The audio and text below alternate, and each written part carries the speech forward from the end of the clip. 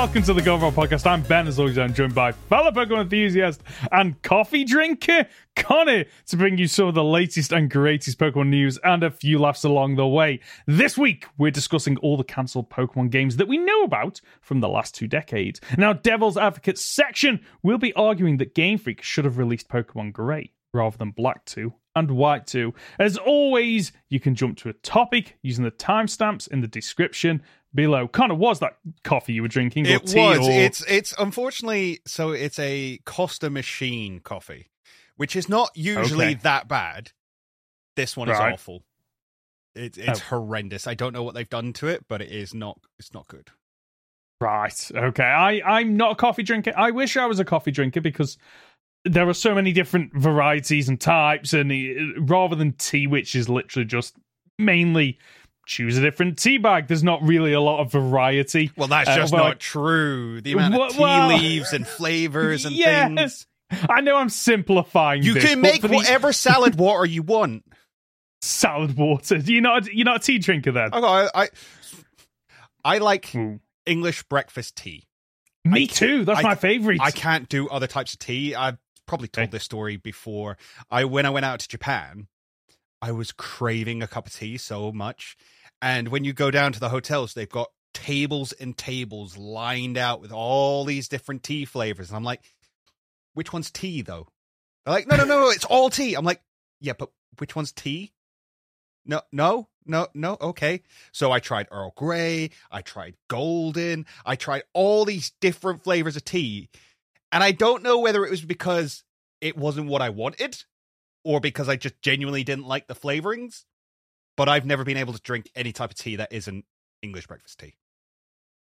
Okay. I can understand that. Like, English breakfast is my go-to, mainly because, like, a lot of the other teas are sometimes can be bitter. I never get that with English breakfast. And honestly, as a drink to wake up to in the morning, there's nothing like it to start your day, in my opinion. Like, I will always go for an English breakfast, although they are dead expensive. Like, I only ever get them on offer because they're just ridiculous. Ridiculously priced, especially in, like, and all that stuff. But people aren't here to hear about us, talking about, tea, coffee, they might be. All that you kind of stuff. That. They might be. Maybe. Tea? Yeah, let us know in the comments down below or on Discord or all that usual stuff.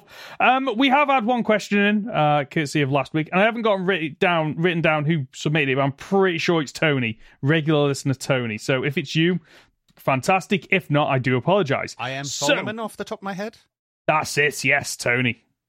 We're on first name. I own his book. Anyway, since Game Freak wants to give every pseudo a new form or signature move, except for Dragonite, which is Tony's favourite, which pseudo do you believe either deserves or doesn't deserve any further special? So just to recap on this, Tyranitar has a Mega Evolution, Salamence has a Mega Evolution, Metagross, Garchomp. Salamence also has a Paradox form now. It does, you're right. So that Metagross, Garchomp also have alternative forms. Goodra has a Hisuian version. Hydreigon has a Paradox form as well. So the Pokemon that don't have any kind of alternative version, unless I'm wrong, is Dragonite, Komomo, Dragapult, and Baxcalibur. Okay, so straight up, I think Komomo needs some love. Yeah. I think it is possibly the most underrated of all of those pseudo-legendaries that you just mentioned. Yeah, I think Dragapult is pretty much perfect. Yeah, I can't see much what you would do to that, to be quite honest with you. I absolutely love that Pokemon. I think it's nigh on perfect. I don't think it needs any change to it. Baxcalibur's too new to see anything done to it. Dragonite, the problem is, what do you do to Dragonite that doesn't ruin its big cuddly boy ability? I think if anything, it needs the Goodra treatment. It needs a Hisuian form rather than the others which have had Megas or they've had Paradox forms. I don't think that it needs those. I think it needs they keep the design fairly similar, add something very simple to it, and give it a new typing, because dragon flying's kind of garbage. Yeah, if they were going to do anything with Dragonite where you don't butcher that initial design, I think it should have been like a custom Gigantamax form, which ties in with, one of the first appearances of Dragonite. It is absolutely huge, and I know that probably breaks the canon, because obviously, it wasn't taking place in Galar, so there's no Galar particles. I'm happy to just brush that, because one's the game, one is the anime. So I'm okay with that. So I think that's probably where they should have done something, because then it's not completely revolutionizing this Pokemon's design or typing. Because while, it's strange that Dragonite hasn't been touched for any kind of alternative form, I'm actually okay with that, because it's such a strong design on its own. Yeah, and it's so iconic from Gen 1, and it's such a strong design that I really don't think it needs anything else. I land on the same, the same stance as you, that Kimono-o. For me, that's the one that needs something, because when you look at all the rest, you go, yeah, pseudo. But that one, I don't know, maybe just because I kind of missed out on Sun and Moon, and I didn't go in as hard on that as I did the other 3DS games. Maybe that's why I've missed out on it. And I've never really used it. If you put that up next to Haxorus and ask somebody which one of these is a pseudo legendary, I reckon the vast majority of them will get that answer wrong. I'd agree with you there, actually. Yeah. And I think that's because Haxorus has such a design that it lends itself to the confusion of, that looks like a really strong dragon, whereas Kimono-o doesn't. And I think part of the issue with that Pokemon is it was introduced at the wrong time for it to shine. If it had been introduced before Generation 6, Dragon Fighting obviously doesn't have anywhere near as many weaknesses with the introduction of Fairy, and that quad Fairy weakness just means that, okay, you're expecting me to use this pseudo when Fairy's now so, like... It's so prominent within the meta. Yeah, exactly. And it's a real shame. And I think that is the one I would love to see some kind of alternative take on it. Yeah, and again, I think if you're talking about meta, that's probably where Dragonite suffers the most. I think it's severely lacking in any reason to use it over other Pokemon in its weight class, shall we say. Tyranitar, phenomenal. Garchomp, phenomenal. Salamence and Metagross, they have their uses. Hydreigon has its uses. Goodra, I'm pretty sure Steel Goodra is fairly competitively good. Dragapult had its time. Baxcalibur has its moments. All of these Pokemon can easily be used. Dragonite, you don't see it really all that much. No, Dragonite's one of them that I have used.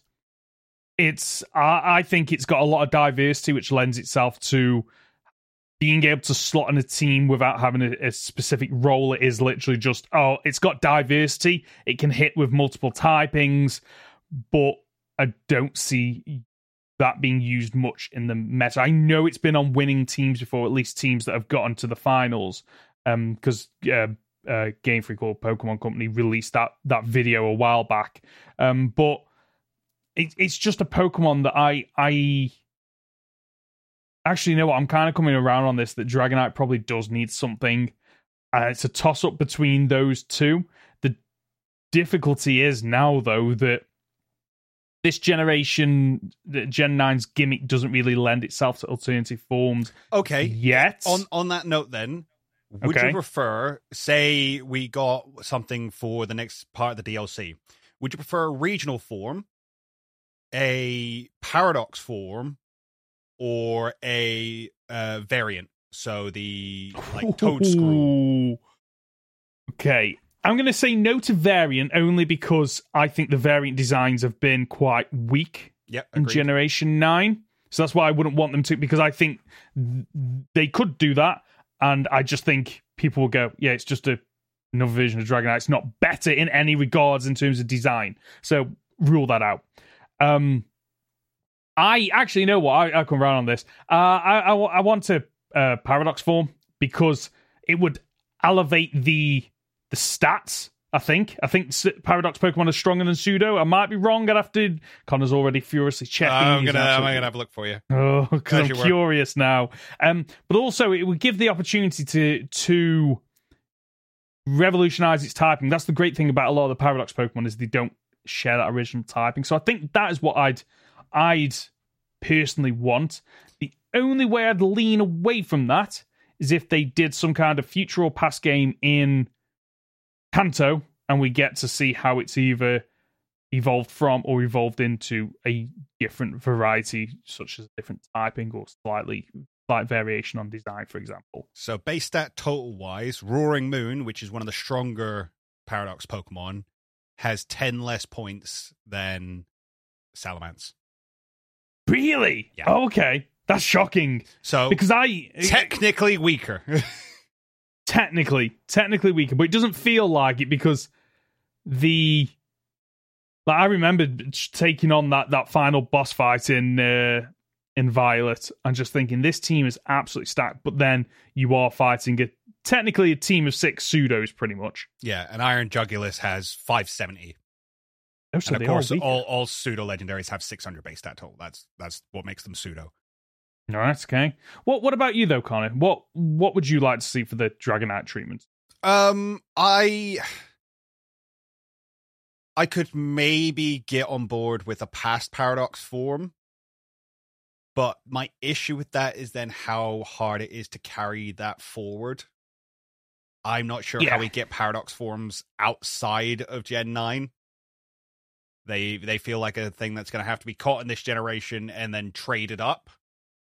Agreed. And then with the way that, Dexit and all that kind of stuff has happened now, unless they decide, oh, by the way, we're allowing you to trade these Pokemons in through home, you might just never see these again. Which would be a real shame if we're going to give Dragonite a new form and then it disappears next year kind of thing. Through a couple of years from now. So I think for me, it has to be a regional variant. I think they are the strongest. That's the strongest way we've seen so far to give Pokemon a new lease on life.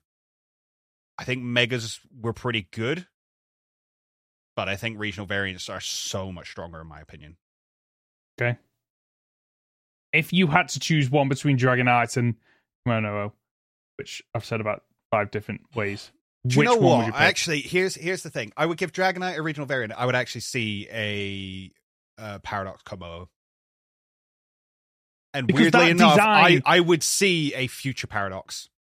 Yes, because its design feels very past orientated, and I can't explain why, because obviously it's not, but it just feels like, some Pokemon just feel like they've been around a lot longer than other versions of Pokemon. That is a design that looks to me of, oh no, that's the Alpha Dragon of the Alolan region. It hasn't needed to change over time, and maybe that's how you introduce that. The change has happened because it's been the Alpha for so long, but now it has this Quad Fairy weakness. It's had to evolve in a way to minimize that. So maybe it is, I don't know, it becomes Dragon Steel, for example, because then it helps to reduce the fairy damage. Yeah. That would work quite well. And I think the scales over it lend really well to that robotic, metallic look already. And you can have all this really cool lore that the plates vibrate over themselves to create this ear-splitting sound because it's got clangorous scales already as a move. So you integrate. I was putting the R in the wrong place. Integrate it into the lore of the new Pokemon. I like that idea a lot.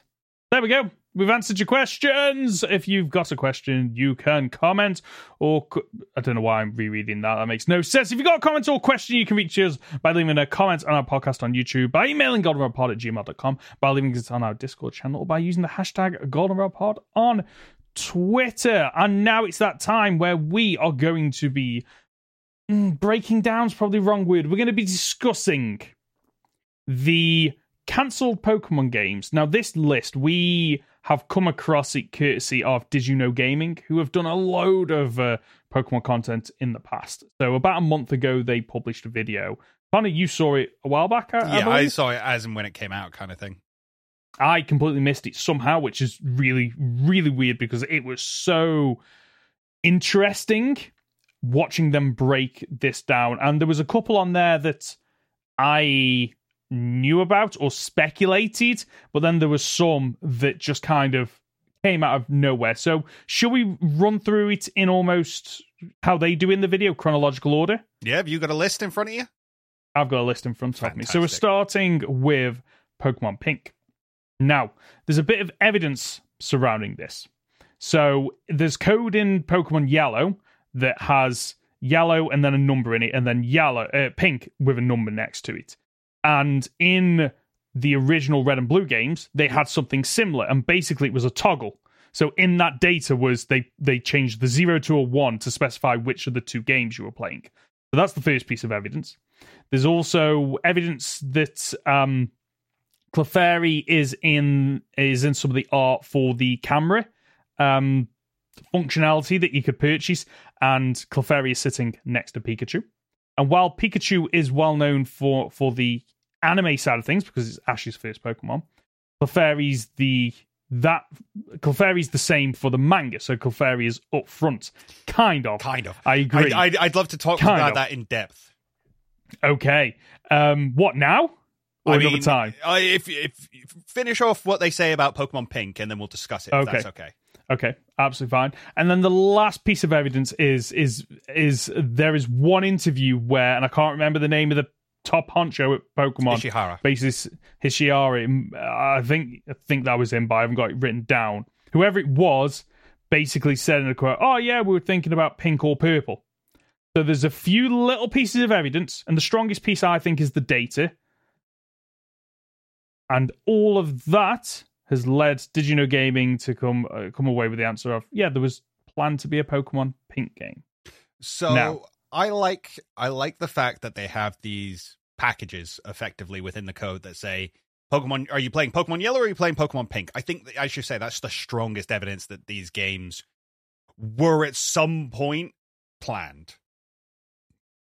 Again, the fact that this is the only evidence towards it suggests that these were scrapped really early on. If they were brought up. So I love the idea of Clefairy being initially Pokemon's mascot. Okay, I know this because it was the first Pokemon manga, not Pokemon Adventures, the one that a lot of people have read. It was the original Pocket Monsters manga, which have you ever looked at? No, I thought they were one and the same. No, they're different. They're different mangas. So Pocket Monsters is a manga that was released before the games came out, I want to say. Might be wrong on that one. Might be wrong on that one. It was definitely before the series came out. And it was more of a gag manga. Oh. And I'm fairly certain, I want to double check this before I say anything, but it was more of a gag manga, and Clefairy basically, I'm pretty sure Clefairy could talk, from what I remember. I've heard that before. It definitely talked when it became Mew 3. That's the most prominent chapter that I've read, because I did a whole video about many histories of Mew 2. And in that, Clefairy and its trainer go to Mewtwo's lab. You've got Mewtwo there, and it decides to put Mew's DNA in itself and becomes Mew 3. Okay. So it's ridiculous. It's a ridiculous series, and which the artwork lends itself to. Yes, it does. Like the artwork has that kind of have you ever seen the Viz? I think I want to say Viz Comics, but it's a well-known satirical. I don't know. Satirical. There we go. You can tell it's been a busy day for us both. Yes, it definitely could speak. Yeah, right. Okay, and it feels like it isn't meant to be taken seriously just from the artwork. And I've just had a quick look. It came out just 2 months after the Japanese release of Red and Green. So they got right on this. And you know what? The fact that it's a bit of a gag comic makes me think that maybe the reason they released this as a gag series is because they didn't think Pokemon would become what it was. So they were just like, yeah, that's fine. So I had to double check this because I didn't want to say anything. So the mangaka of that series basically got his start in hentai. Did he? Okay, yeah. Right. So there are versions of Misty and versions of the girls in there who are really drawn. How should I say? Her chest jiggled boobily. Oh, right. Okay, that's absolutely disgusting. Where would I find that so I know to avoid it and block it on Internet Here, Explorer? I'll put it in the chat for you. Okay. Okay. For those, oh my lords, yeah, I see what you're saying. Right? Yep. That is a perfect. It just that is what women look like. Mm-hmm. So this, I love how it says "pervy Pokemon" at the bottom as well. This was only supposed to be. This was only ever released in Japan, and as I say, it was the first rendition. This version of Red still had a Pikachu.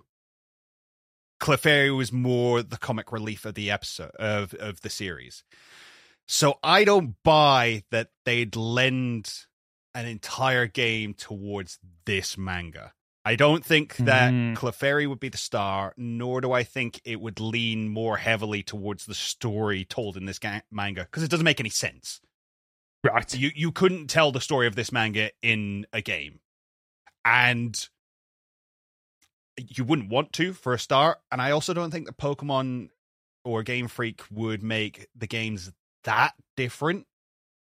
I think if they're going to make Pokemon Yellow based off the anime, whatever secondary version they were planning was also going to be based off the anime, so that they could basically palette swap out some of the Pokemon, and do what they do with Red and Blue and all the other games. So I think it is far, far more likely that it was Jigglypuff. Okay. Because Jigglypuff was so much more prevalent in the anime. And that kind of lends itself to, obviously, you come across a Jigglypuff in Pewter City's Pokemon. So it's one of those Pokemon that has an overworld sprite, because very few Pokemon have those overworld. Sorry, Pokemon do have overworld sprites in the original Gen 1 and 2 games. However, they kind of lump them all together. So, for example, there's a load of Pokemon that have the Ekans style sprite. Or the Rhydon sprite. Yeah, and they just kind of group them all together, whereas I think Clefairy, at least in Yellow, had its own sprite. Or, Jigglypuff had its own sprite, which lends itself to, okay, Jigglypuff you'd get as a starter, and then you'd find an overworld Pikachu somewhere else in the game. So there's like that swapping element that you spoke about. We've spoken about how we think this was scrapped quite early on. Do you think they made the right decision scrapping this game? Yeah, I don't. So here's the thing as well. I don't know how you would have made a game with Jigglypuff as the side character or as your main partner. I just don't think it's strong enough. And I don't think it's... we had to give Pikachu the light ball to make it viable. What do you give Jigglypuff? What do you give Jigglypuff that isn't effectively Spore? And then it just becomes super broken because you just put everything to sleep immediately. I think the problem. As someone that has had to use Wigglytuff in Nuzlocke before, it is absolutely a shocking moveset. It's just not a powerhouse. It's got a load of moves early on that are very much RNG based. Double slap can miss, sing can miss. It's got a load of those type of moves, and it doesn't lend itself. Pikachu's very offensive. Jigglypuff with like minimizing stuff is very defensive. I personally, just as I would have loved to have seen this. I'm curious about it, but I actually think it would have been to the detriment of the company to actually do another 2 versions, because then at that point they've got 5 versions for the first generation, which seems a bit... Well, yeah, because they had red, green, and then in Japan they had blue, and then yellow. Yeah. I mean, granted, over here we only got red and blue, but you got to realize that those are... They've taken their Pokemon Blue and split it into 2 games. We never saw red and green over here, so yeah, it's a lot of games. Yeah, I think it would have actually hurt them. Mm-hmm. Because I think yellow as a standalone version works, because it's like, oh, we've taken it a little bit longer. We've updated and tweaked some of the stuff from the first couple of games, so this is the definitive way to play the first game. Because for me, if I was a kid thinking, okay, and I made this decision, I could have had red on my birthday, but I chose to wait a couple of days to get yellow because I wanted, okay, that's the newer version. It's closer to the anime, which I enjoy, so I wanted that.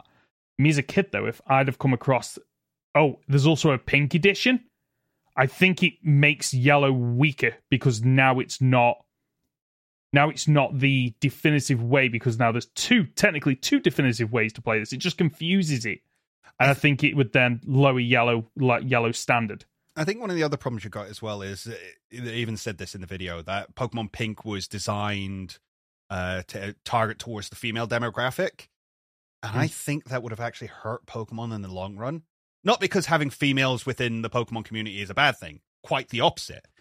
I think it would have pigeonholed them.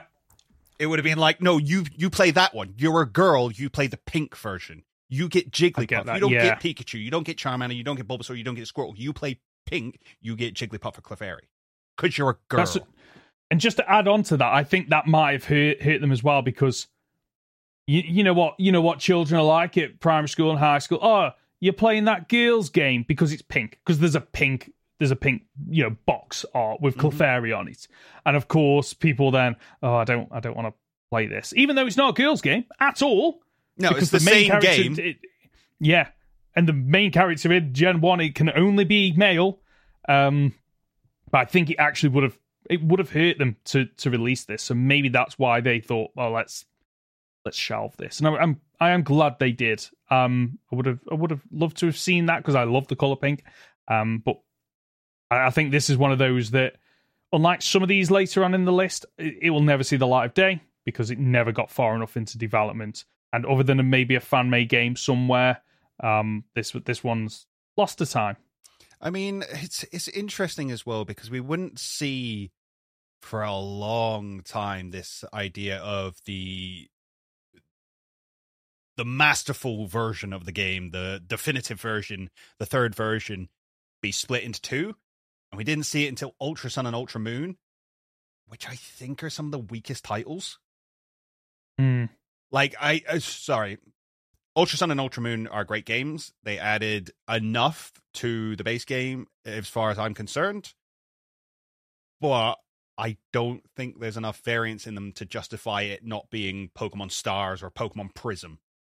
You could quite easily have just gone, no, in this you catch Necrozma, and then you have to trade over Solgaleo or Lunala to get the final version of it.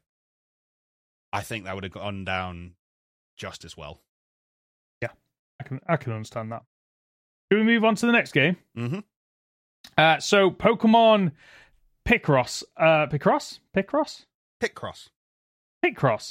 I don't know why I'm overcomplicating that. So this was a game that was actually complete. The video actually specifies that this game was finished. It was ready to go.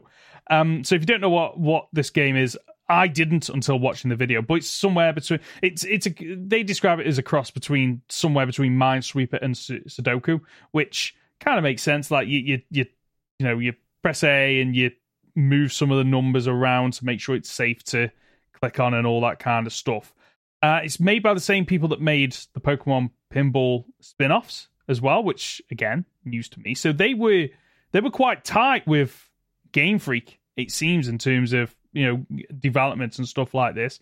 You can choose from a number of different starters which reflect on the screen. You see that Pokemon and the colors change. So you got Pikachu, Bulbasaur, and this is one of those other like links that they give it, is that you could also have pink and purple, so Clefairy or Jigglypuff. So there's a link there as well.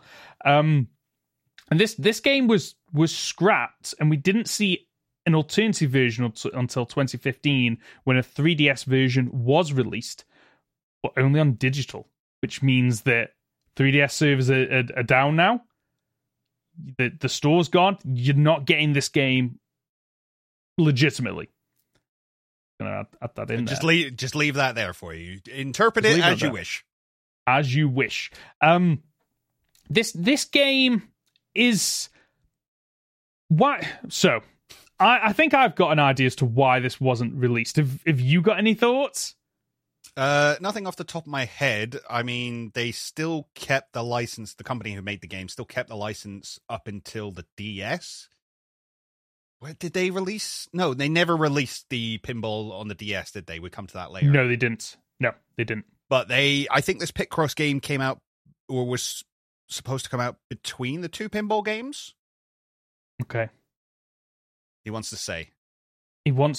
So while you're just looking up, I'm going to give my thoughts as to why they didn't release it. And I think the video mentions later on that the spin-off games don't sell as well as the mainline games. Like that shouldn't be news to anybody. So did they think this early on, we could potentially release it, we're not going to make much money, and it potentially dilutes the brand too early on in this in Pokemon's journey of, Pokemon's releasing games left, right, center. It splits the fan base in terms of what games they can afford to buy. So therefore, let's hold off on that. Let's just release the ones that we think are going to do really well, such as like the trading card game, for example, because the trading cards were a big thing back then. Have you found the answer, Connor? It was announced in 1999, it was announced in spring. So even we say they're looking for that kind of autumn release. Let's have a look when the Pokemon pinball games came out. Good know that. We've got a video on that. The first one came out in 1999, and the second one, Ruby and Sapphire. Oh, of course, Ruby and Sapphire came out far later. It came out in 2003. Yeah, so my question was basically, did they lose the license? No, the answer is no. They held on to the license. So they still had the license, and they were still making games for Game Freak, and they just decided, we're not going to release this. It's just bizarre, that is. And again, considering that you can get hold of the demo of this game, which plays from start to finish, there was a prototype released in 2020. The game's finished. So the game got made, the license was retained, everything was good to go, and they just went, you know what, don't even worry about it. The only additional cost that obviously wouldn't be factored in, we say it's complete, but back then they still have to handle distribution. There's a cost to distribution because it was all physical back then. That's the only sticking point I can think was the reason it didn't come out is, okay, actually, we've paid up front for this game, but when we take into distribution costs, we just don't think it's going to make the money back. Therefore, it's better to just cut our losses at this stage rather than distribute it. But if this, which, okay, I can get behind that. But if this game is fully done, made, it blows my mind that this wasn't released on the 3DS console as a, nod back to what could have been. It's now available. But again, the only thing I can think of is there a license issue there where, you can put, Nintendo can publish it on the 3DS, but it's that sticky ground of, well, it's not a Game Freak game. It's owned by, I can't remember the name of the company, Jupiter something, isn't it? So is that potentially why we didn't get it? There's just a lot of like corporate. What's the word I'm looking for? Like corporate crossed wires that just complicates this. Not sure. Apparently, the Gold and Silver demo, the Space World demo. Yeah. Had a Picross minigame in it. Oh. So, I don't know how useful that information is to you, but I just found it very interesting that Picross was clearly something Game Freak were interested in. the Pokemon Company were interested in. There clearly seemed to be a want to have a Picross game. Yeah, the thing that's stumbling me up is the fact that we saw a 3DS version come eventually. So I'm just really like, why not then? But then, what, 16 years later? 15, 16 years later, they then do a 3DS version?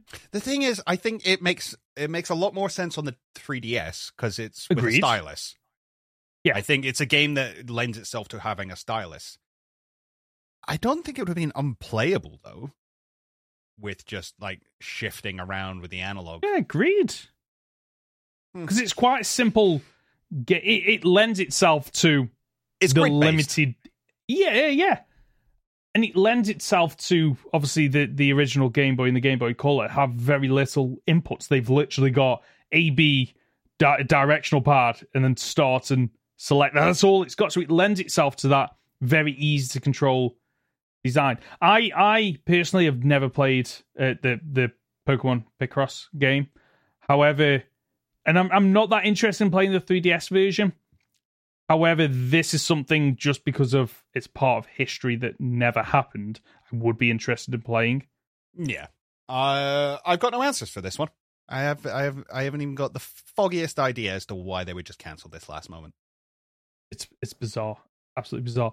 Let's move on to the next one, which this was completely news to me. The upgraded Chinese editions of Fire Red and Leaf Green, which at first, like when they announced it in the video, I thought, oh, it's Fire Red and Leaf Green with some quality of life improvements. No, they added internet functionality. It blows my mind. So let's just like recap on everything so everyone's on the same wavelength here. So it was presented in a pitch in 2004, and it follows basically a ban in China on consoles entering the Chinese market. So Nintendo worked around this by working with a company called iQue to get around it, and they produced a number of consoles or variants of Nintendo consoles. So the experience of this upgraded version was it was the basic Fire Red and Leaf Green service. However, like Connor said, it had internet functionality. So every time the player linked the game to the internet, the server would update the Pokemon available on the map according to the IP address. There was a weather concept in the game, which again was based on where you're playing. This is the IP address. It's raining in that region, therefore you get rain in the game. What else was in there? So there was an enhanced Pokemon Center, so that in offline mode, so when you're not connected, you only have access to 30 Pokemon. But when online, one of the menus accesses a server database where you can put Pokemon in and out. Basically, Pokemon Bank or Pokemon Home. And then if you wanted to play with other people, you would enter an online tournament mode. However, you wouldn't play it in the game. You would play a 3D version of it similar to Pokemon Stadium or Coliseum, and you would use your controller as the game set as the controller. And there was online distribution in this, and it was going to be more of a... So we wouldn't get what we've complained about in previous games of, oh, your mythical or legendary is just like you type in a code. They would, over time, add new areas to facilitate the distribution of those Pokemon. And the example they give is Deoxys in the Sevii Islands, so there'll be more of that. Like, this game is like, it's bizarre. And the reason it's bizarre is because all this now, at this stage, feels very much okay, fine, whatever. But back then, this was like revolutionary. This is stuff that was taken and implemented over the next couple of generations. It is, yeah. I was going to mention that, funnily enough. Like, the weather mechanics, Pokemon Go feels like a nod to this in some ways, in terms of those Pokemon where you can find them, those spawns change over time. There's the weather effect as well.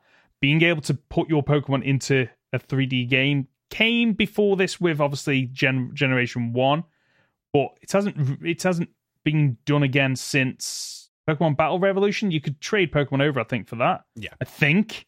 Yeah.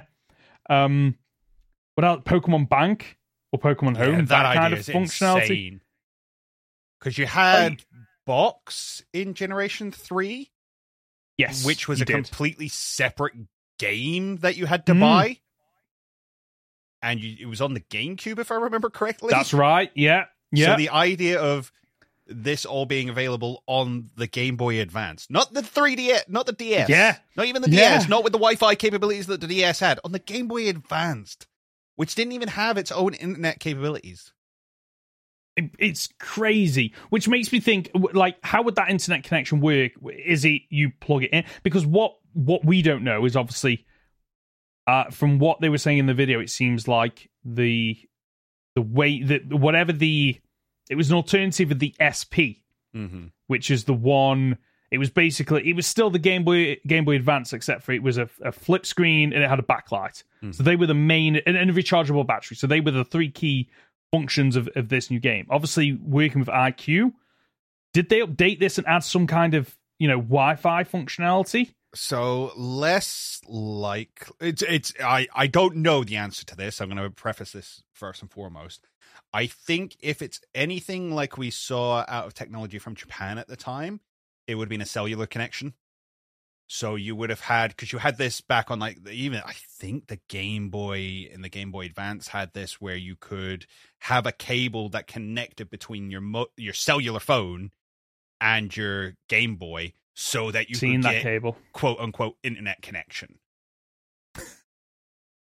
So I think it would have probably been something like that rather than Wi-Fi. Yeah. Like this game, for the most part, is literally the Fire Red and Leaf Green experience that we've likely all played at this point. But these additional functions, like none of it is that completely revolutionary now thinking about it. But back then, could you imagine that? The spawns will change based on the weather, and suddenly, like, if you think completing the Pokedex now is difficult, could you imagine if this game had come out and it's like, oh, I can't complete the Pokedex because it's not raining, and therefore I can't. It's not raining outside right now. Yeah, I can't. We're get in 1%. a drought, so I can't catch my water Pokemon. Like, this is absolutely fascinating. But the access to a box functionality, because the video doesn't make any reference whatsoever to if there's an additional cost to this, because we know Pokemon Bank, Pokemon Home, they have additional costs. So that's another element of this that I find fascinating. Of would this have been a free service, or would it have been an ongoing payment to get those Pokemon? But then, like, could you imagine if this game had come out and the having to transfer those Pokemon? Like, we think it's confusing now transferring Pokemon from Generation 3 upwards, but this would have added one of those additional layers. Like, we've all seen that picture of, okay, this is how you get Pokemon into Pokemon Home, and it's like connected to Pokemon Bank that's connected to all the different like Poke Transporters and stuff like that. It's complicated as anything. An extra layer for this game would have been absolutely insane. So in terms of why this then didn't come out, it's only speculated in the video. But did You Know Gaming arrive at the conclusion based on conversations with the developers who don't want to be named, is that too many people in China were pirating games. So they thought, well, people are pirating games, we're not going to be able to sell this as well as we want, which I could get if this was just Fire Red and Leaf Green, but I'd like to think those additional connectivity elements that connect to the internet might have helped to mitigate that. But then I'd imagine, because like now, for example, like the Nintendo servers can pick up on, oh yeah, that's a hack mon, something dodgy about that mon based on different flags. But was the system sophisticated enough back then to be able to do anything about that? So could you have pirated the game and still played it? See, I don't even like that argument because why release any games consoles over there then? Why agree to the whole IQ partnership? Why release any games in China? If, they're just all going to get pirated, so why bother? I'm not a big fan of that argument. I think realistically, and this is again purely speculative, Nintendo went, you want to do what with our game? Yeah, no, that's a really great idea. You're not doing it first. Yes. And again, we've seen similar things. I've made this argument over and over again. I think that BDSP was supposed to be a very different game until Game Freak went, sorry, you want to do what with our franchise? No. You don't get to show us up. You don't get to do Pokemon better than we do. Yeah. I think that's a valid argument, to be quite honest with you. It's almost like, oh, you're going to release Fire Red and Leaf Green? Fantastic. Oh, you want to change and adapt what we think works already? No. But thanks for the ideas. We'll implement them. Yeah, we'll do them ourselves later. Yeah. It's absolutely fascinating. Absolutely fascinating. It's a game that I'm not that fussed about it dying a death, but the details surrounding it are absolutely, I mean, we'd have never seen fascinating. No, we wouldn't. No. It's fascinating. It's a fascinating pitch. The fact that it was theoretically possible at the time is amazing. And as we say, it probably led to the development in the future games. But yeah, I'm okay with it not existing.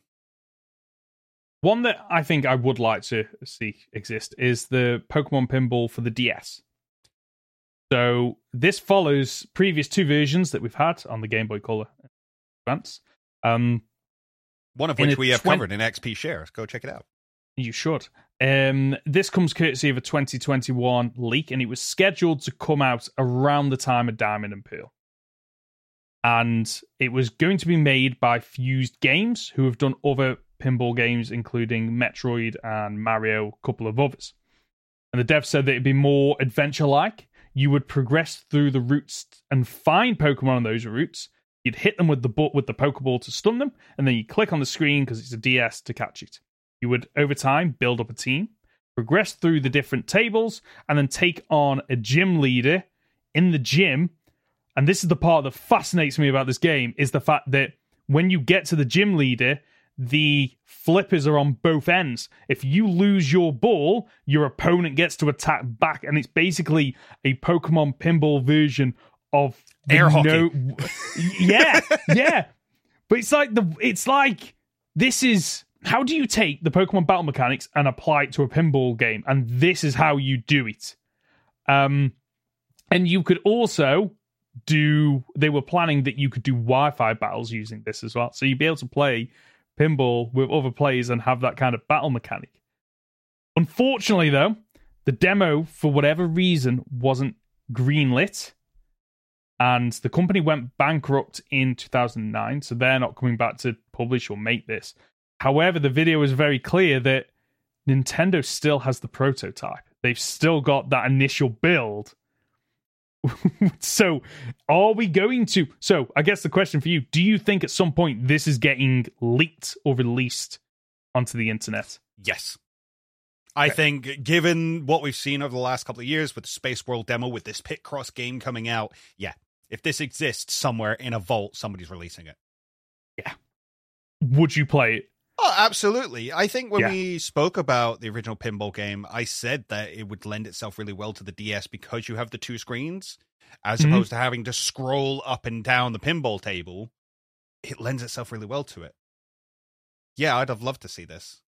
Yeah, me too. It's a real shame, actually, because Pokemon Pinball, like I said in that XP Share episode, that I played that game at the wrong time in my life. If I'd have played it as a kid, I would have completed that Pokedex. I would have invested into it. I would have done it, and it's such a shame because now I wish I'd have played that as a kid, and I wish I played the Pokemon Ruby and Sapphire version, and then of course this one. But in terms of why it wasn't likely greenlit.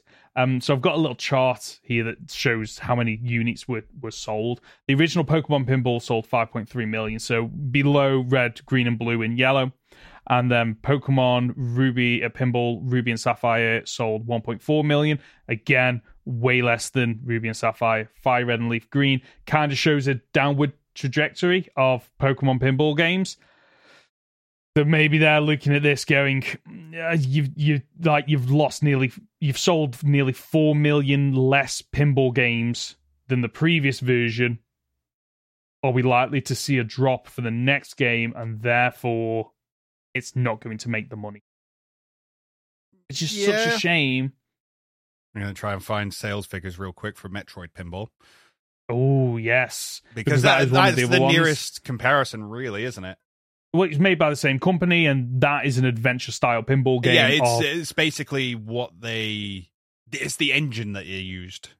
Yeah, and that's what the video states that's what attracted the Pokemon Company to Fused Games, because they saw this, what they'd done with Metroid, and were like, oh yeah, we want a piece of that. Rather than going with the previous developers who did the last two. 2.8. Oh no, that's Metroid. Is that Prime? That's Metroid Prime. That's not what I'm after. Even Prime sold 2.8 million? That seems very low for Metroid Prime, but okay. It does, doesn't it? That's what I was thinking, actually. I thought Metroid was one of the big Nintendo franchises that sold millions. Hilariously, this is a massive tangent, but there's a theory that Metroid Prime got made because sort of the head of Nintendo didn't know what to do with Metroid because he doesn't like the series. Really? That's why he just handed it off and went, oh, do whatever you want. Just put a game out. See if I care. And That's fantastic. And now it's a classic. Right. That's interesting. Metroid is it's one of those series that I know a lot about, and yet I've never played a single game in the franchise. Got a feel like that I just collectively know knowledge about them for whatever reason, and they live rent-free in my head, but I don't know why I know it. Okay. Metroid Prime Pinball. I have a figure. Okay.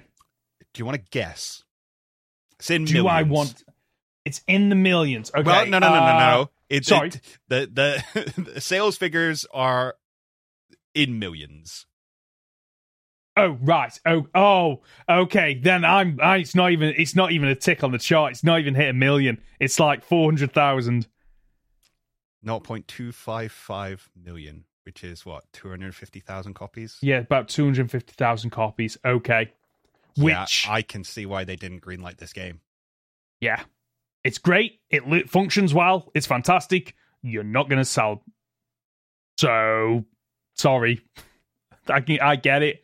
I think it would have sold more than that. It would have sold more than that because it's Pokemon. Yeah. But I don't think 500,000 is enough or even 1 million is enough to greenlight a Pokemon game. Yeah. I agree with that, because Ruby and Sapphire Pinball sold 1.4 million. I think that's a low number for a Pokemon spin-off game, especially when the first Pinball did 5.3. So this is a real shame that we didn't get this, but I can understand why. Should we move on to the next game? Yes. Okay, Pokemon Gray. So, apparently, initially, Pokemon Gray was rumored to be the game instead of Black and White 2. Black and White 2 wasn't the game that they were thinking of from the outset. All they knew is they wanted to do something after Black and White, which tied in with Black and White, as they had done for the previous 4 generations. There's a couple of pieces of evidence that lend itself to this. There were URLs purchased by Nintendo for Pokemon White, Black, and Grey. Purchasing URLs is just standard company procedure of, we might use this in the future, let's buy it now. Otherwise, we run the risk of, we're doing Pokemon Grey, they go and buy the URL. Oh, okay, right, they suddenly want a load of money for it, whoever owns that domain. There's traces of Grey in the Black and White data, so the name Grey in the Black and White data. There's also, in that game, Blackstone, Whitestone, and Godstone. The Godstone was used. And I've got a quote here from a Famitsu DS Wii article from June 2012. When we talked to Ishihara, he said, if it's going to be on DS instead of 3DS, I want some kind of new innovation added to it. It was then we came up with the idea of numbering for the first time in this series. So the plot set 2 years after, and that's where we get Black and White 2. And what we have to remember is this was released after the 3DS was already out. But the reason why they decided to go with the DS is the DS had 152 million units, whereas the 3DS at this point only had 19 million units. So from a player base, and there's more players with a DS, therefore we're able to sell to more people. We're therefore able to get money. Also, our engine already works, and we're scared of new technology. I mean, they never said that, but let's face facts. Because, like, I looking back, I would be okay with them releasing a sprite-based game on the 3DS. But at the time, like, that would have been, I think, a major red flag. It would have been a kick in the teeth. It's like, why am I going out to buy a brand new console for... Which is 3DS. A third version of a game, not being funny, a lot of people skipped, at least to my memory. Mm-hmm. Yeah, no, I couldn't see. Black and White 2 were obviously the right answers. They are some of the best games in the franchise. I don't want to say too much about this one because I've got to argue against its existence later. Yeah, I agree though. Pokemon Gray just seems they made the right decision overall. But like we said before we started recording, like, Gray just sounds dull and boring, especially when you consider so many of the Pokemon games are named after colors that are bright, they're fanciful, they are, you know, Ruby, Sapphire, Diamond, Pearl. Like, they just those words speak to, there's quality in this, there's wealth in this, and then Gold, Silver, you know, and then Gray. It just doesn't work.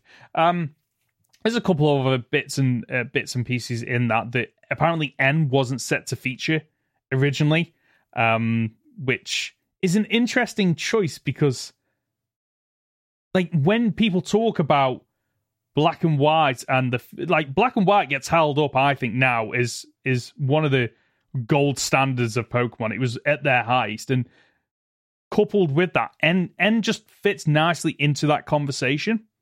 So I find it bizarre that they were thinking at one point they weren't going to bring N back. Yeah, but we don't know. That's a weird shout.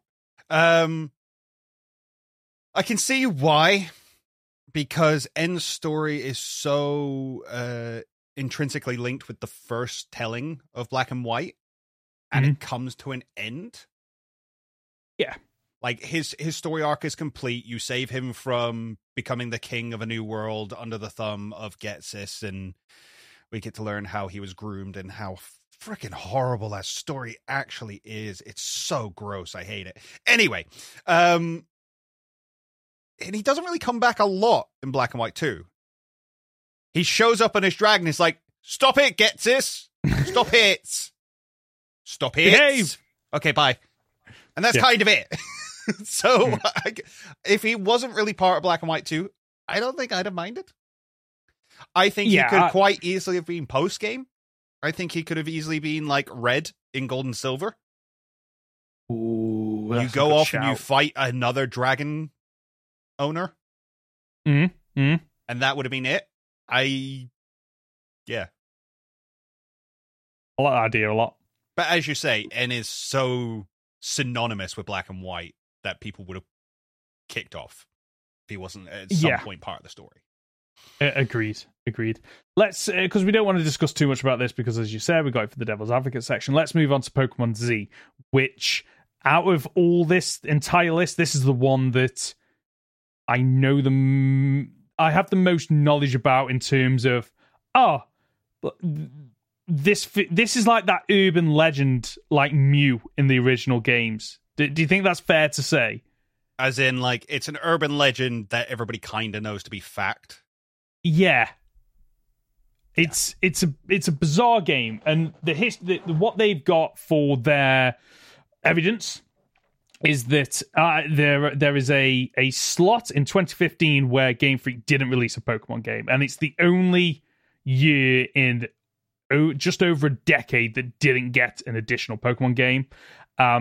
that 2015 lines up quite nicely with most of the Pokemon games getting a sequel or a third entry roughly 2 years later. So that's where that slot comes in of there should have been a Pokemon Z there.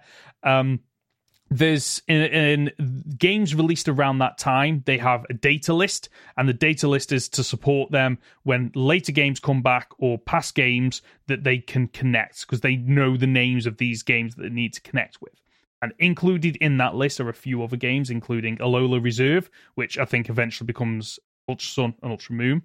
There's also in that list Generation 1 and 2 games that were released for the 3DS Virtual Console. And then there's also 2 additional Kalos games in there. Now, one Kalos game kind of lends itself to it's Pokemon Z.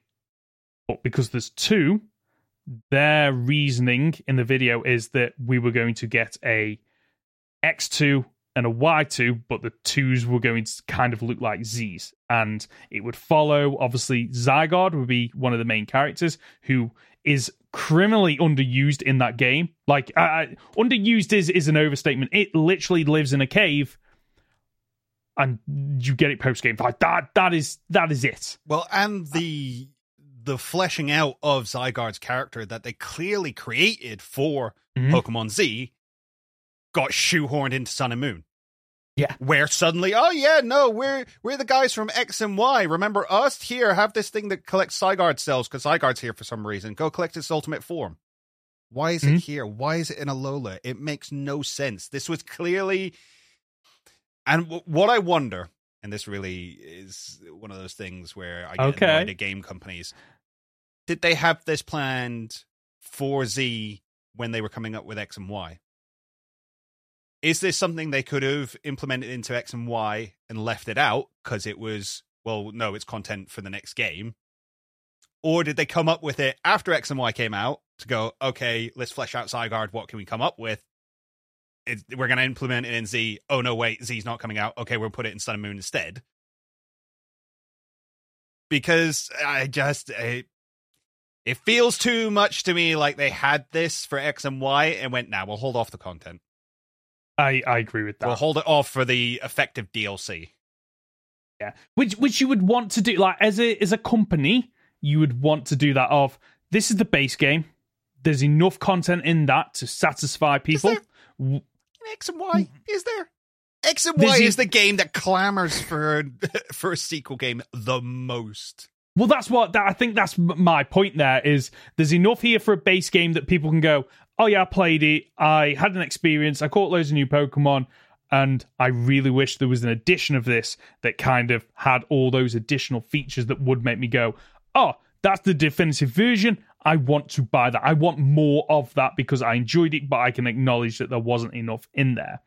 So I think you are right. It was a case of, okay, there's enough in X and Y, let's save the rest for Pokemon Z, X2, Y2, whatever it was. And the fact that there are apparently 2 versions of those Kalos games lends itself to, okay, Black and White 2, even though I don't think it sold as well as they wanted, it was a direction that they thought, okay, there's something here about sequels, let's replicate that on the current generation of consoles and see how that goes. And then that also lends itself quite nicely to why we didn't get a version of Generation 7 in Sun and Moon that's one game. We got the same again. We got 2 games, Ultra Sun and Ultra Moon. So it lends itself quite nicely to there being sequels to this, or potentially an XZ and a YZ, however you want to look at it.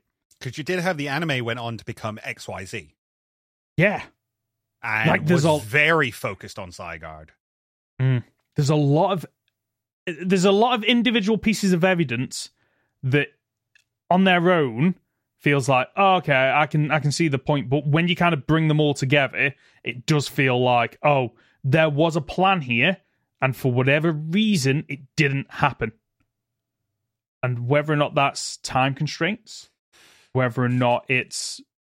Because my thought on this, and this is just me guessing, is they they either overestimated their staff and the skills that they have, or they underestimated how much time and commitment would be required from the jump from DS to 3DS. And suddenly they thought, oh, okay, we've got this. We're also doing ORAS. We've got Sun and Moon down the line. Okay, let's part that. And I think that's why. And another, like, I think reason I think that is because Ultra Sun and Ultra Moon, there isn't a great deal difference outside of they move some of the story mechanics and locations around in terms of the progression, and then they tack on a few extra bits, which again makes me think, okay, what's the bare minimum we can get away with introducing in Sun and Moon to justify packaging this as an extra game? Well, I think that they... good. Pardon? Ultra Space is pretty good. Oh, no, I completely agree. I love that feature. But I think my point is that they struggled with the 3DS era, and something had to give, and a sequel was what they could drop to free up development time. Yeah, no, I agree. I think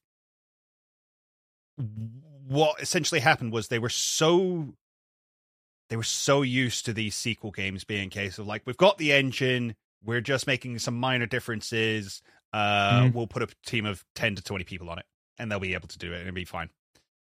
And they just weren't, and it wasn't enough, and somebody had to go, hey, 20th anniversary is coming out, we're releasing the new game for the 20th anniversary. It was the 20th anniversary, wasn't it? Yeah. Sounds about right. Sounds about right. All hands on deck. If you can't get that up to snuff because we're not capable because of new technology and stuff like that, just don't bother. We're not gonna do it. Just get over here. We're also struggling on this game. Yeah. I honestly think I don't know if this will, what we're speculating on will ever be confirmed, but it feels like it feels like that is the conclusion that most people would reach, I think, after watching this as well. Because it also mentions in the video that at that time, Game Freak was split into two teams. So you got two production teams. The first production team was working on what's called, I think, Gears. The Gear project. Which we've spoken about previously, which is, okay, developers, make us a game Pokemon. Better than Pokemon. We're bored of Pokemon. Go make us a game that's just as profitable, but better.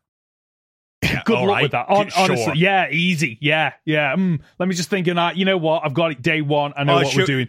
I know. Should we try and make a better Pokemon game? No. Keep making the same Pokemon game.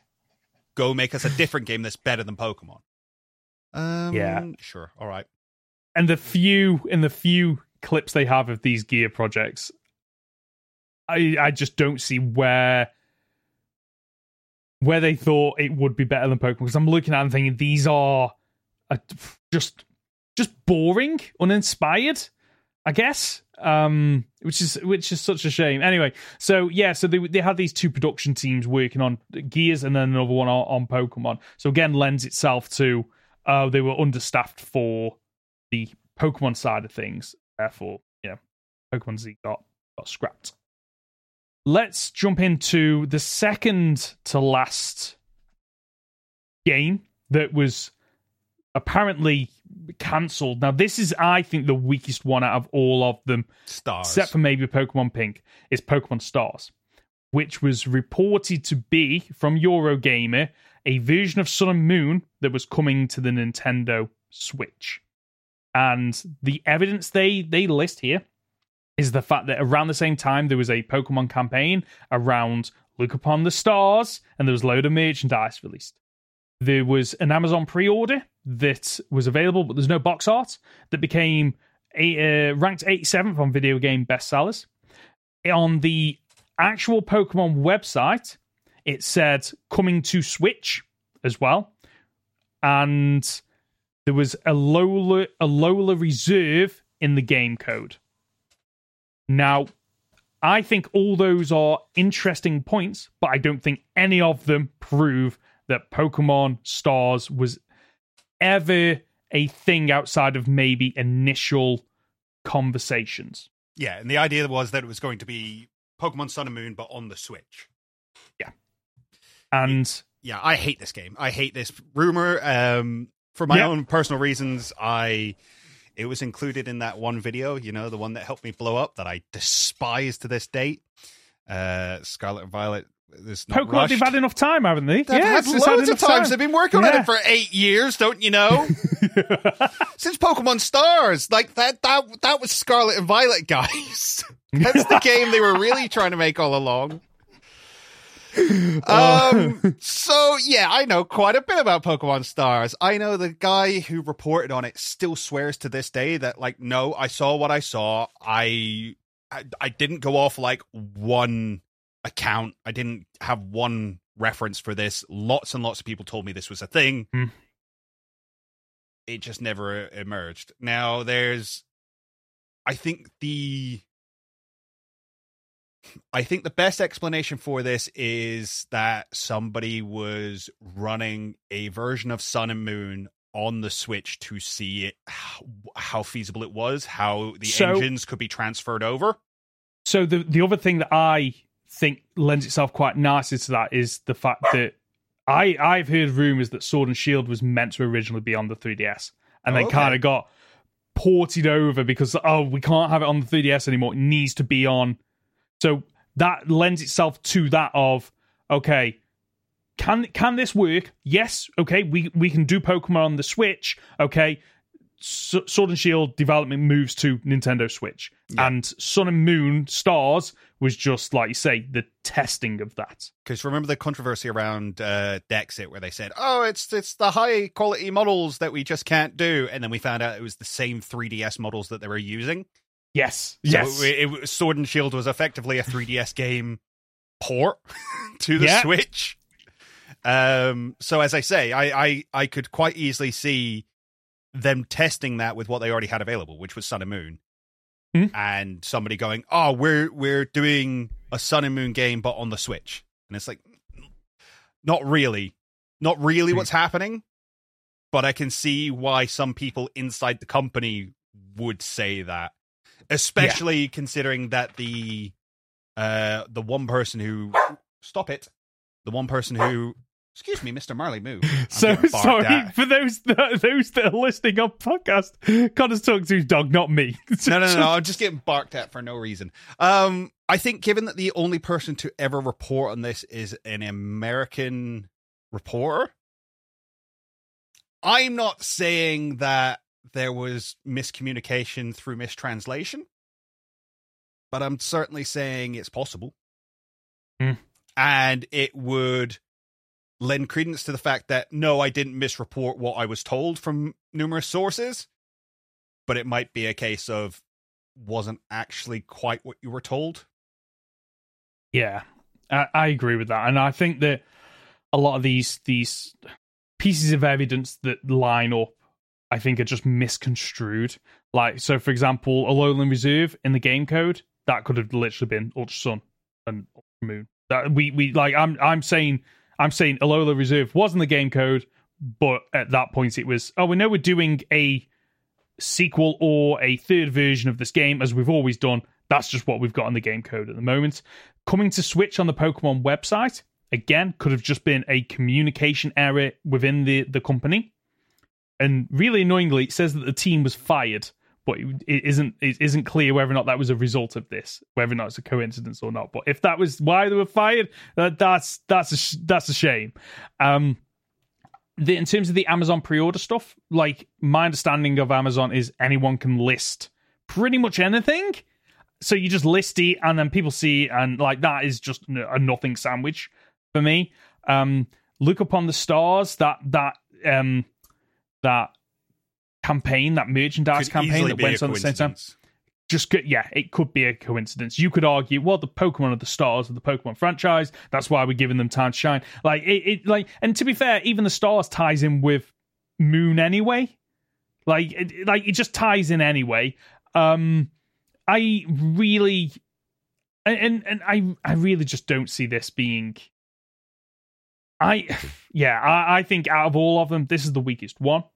I think it's the one that out of all of them as well, probably the least excited for. We've seen what Pokemon games run like on the Switch, and Oh boy, they're not great. So I'm actually glad that Sun and Moon didn't come to the Nintendo Switch, because I think that it would have really, I think it would have landed really badly in terms of, like, we've moved to the Switch. This is supposed to be a step up, and yet it's the same game. Yeah, I think it would have caused a load of it. There's an argument to be made that the sequels could have, Ultra Sun and Ultra Moon could have been on the Switch. But again, I still think that would have created, I think it just would have disappointed a section of the fans, because they would have gone, okay, this is the first Pokemon game on the Switch, and it's literally 89% of the previous game on the 3DS. Like, and you haven't changed much. I would have preferred to have waited for something else to come out. But if you want to play Pokemon Stars, get yourself a legal copy of Sun and Moon, make a ROM of it, and then play it on an emulator and do it in 4K. It's effectively what Stars was going to be. So there you go. There you go. Just do that. Yeah, when they were showing on the video, like, this is it on the 3DS on 240p, and then here it is on the Switch at 1080p. I'm just like, yeah, I've got an emulator that can do that. That's not that impressive. Like, yep. I don't know how it works. I know there's some upscaling that goes on, but it's really not that impressive. I think what is impressive, though, is the next game, if you're ready to move on. Yeah.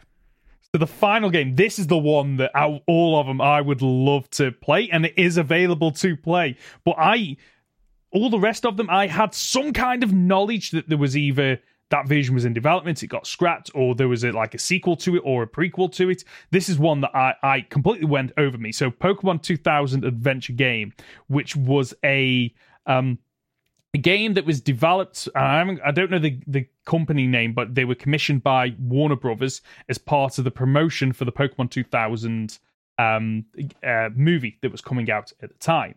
And they published this game, which is basically you pick one of 3-star teams, you pick a difficulty, you go around I want to say 3D area, but it's not 3D, it's like 2D sprites, but it's on a 3D playing field. It's Doom is the best way to explain it, I think. Fantastic. Yeah, that's exactly how I'd explain it. If I didn't muck it up. But you basically go around, you then find the 3 legendary birds, you have to do some kind of puzzle, you get a token, and then Professor Oak basically goes, congratulations, save the world. So it's a very, very simplistic web-based game. And I say simplistic, like, at the time, like, I've seen web-based games around that time, and they were never great. So this... What are you talking about? Adventure Quest was amazing. Which one was Adventure Quest? Adventure Quest was like the Flash MMORPG. Anyway, doesn't matter. Doesn't matter. I don't think I remember that. Is that the time when they had, like, not MSN? What was the other well-known internet browser back then? AOL. Oh, AOL. The AOL Flash games. I don't know if you remember them. No, not they had like loads of. Oh, they had loads of. I remember playing them at high school, like RPG, like games that were like Final Fantasy, but AOL. It was really, really interesting times. Anyway, so this game that was developed within a short amount of time hit 1 million downloads. Which, again, now if a game sold 1 million, be like, okay. But as a internet based game back in 2000. Based on Pokemon, these figures are absolutely crazy. So at which point, the Pokemon company stepped in and said, we know we paid you as part of this, and we said that you could develop, you could do promotional materials, but this is going too far. You've created a Pokemon game. We're going to issue a cease and desist order. You need to take that game down. Yeah, we said you could make merchandise, not you could make a game. Yes. And I can understand why they stepped in to protect their IP. I understand why. But, like, this blow... What's that? Game Freak stepped in because somebody made a game better than they could, and they said, not on my watch, sir!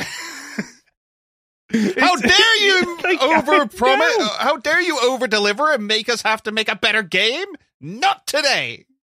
It is very much, I think this is very much a culture difference between, the East and the West in terms of when they've set up that contract of, no, we don't need to be any clearer than this. It's pretty obvious what you can and can't do. And then obviously over in, I think it was America, they've looked at it and gone, doesn't say anything about not being able to make it a game. And let's be honest with you. I think that initial contract allowed them to make a game. But if you consider the other kind of games that were coming out of that were promotional material, you're talking about like going through mazes. Nothing more interactive than a friggin' XP screensaver, really. Mm. So I think that's the level they thought they were getting. And these guys went and produced a game. Yeah, which by modern day our standards at this time isn't a great game. It looks very basic. But at the time, I would have loved to have spent, a couple of minutes. And it rewarded replayability because you could choose one of three teams and you could then choose the difficulty. So it rewarded you to play again and again and again. And like, this is really bizarre because like, no, I don't think anyone expected it to do as well as it did. And if it didn't do as well as it did, I don't think the Pokemon Company would have stepped in. No. And I think it's only when they've seen, this has already hit 1 million downloads within, I think it was a couple of weeks, they said in the video. Chances are it's only going to get more and more downloads as time goes on, as more and more people become aware of it. I understand why they shut it down, but I think this is just another case of, like, say the Pokemon Company stepping in and, oh no, like, we don't like what you're doing with Pokemon as a video game. Yeah, you're treading on our toes a little bit too much here. Yeah, which again wouldn't have happened if it didn't do as well. This is one that I think out of all of them, this is maybe Pinball DS, maybe, but this is the one that I really do want to just spend a little bit of time playing, which is doable now. It's been released. You can literally play it, which they also say in the video was an absolute nightmare to do because obviously it's an internet-based game and Internet Explorer programs, Google, Firefox, all them will have come along so far in 23 years that I imagine it would have been a palaver to try and get this working. So, like, credit for those that have done this, because that's one of the great things about, like, I think one of the things that is right with the internet is the ability to go, this thing that happened 20, 30 years ago, no, you can still do it. It's still there. We've got this collective history now, and it's quite difficult to get rid of that. And I'm glad that this has been restored. Yeah, I think it's very important. Internet archivists are some of the most valuable people we have available. I think those who are doing it for Pokemon are amazing people. I think Did You Know Gaming have fronted a lot of the cost for digging up the history, translating a lot of these old articles and stuff like that, and I praise them for it. I'm going to have to be that really horrible person who says, I don't think I can do devil's advocate. Let's face facts. Pokemon Gray would have been awful. It's a terrible name. Black and White 2 were too good. Like, I'd have lost this argument. I really don't have an argument for it. You win. I'm just going to give it to you. Okay, my dog is squeaking at me from the door, so I'm going to have to wrap up very quickly, if that's okay. That's absolutely fine with me. Let's wrap up. I'll save the guessing game for next week then, but let's be honest with you would have got 0 out of 3, so it really doesn't matter. Of course. So that's the show for this week. If you've gotten this far, you're just top dollar, aren't you? If you've got a comment or question, follow the links down below. Leave us a comment or a question. Leave a review on the podcast platform of your choice or leave a like on YouTube. Connor, where can we find you? You can find me on my YouTube channel at Captain Fidget or on Twitter at CapFidget. I'm Ben. You can find Professor Owen Gaming on YouTube, Professor Owen on Twitter. I'm speeding through this. We'll be back next Friday for another week of Pokemon podcast content. See ya. Oh!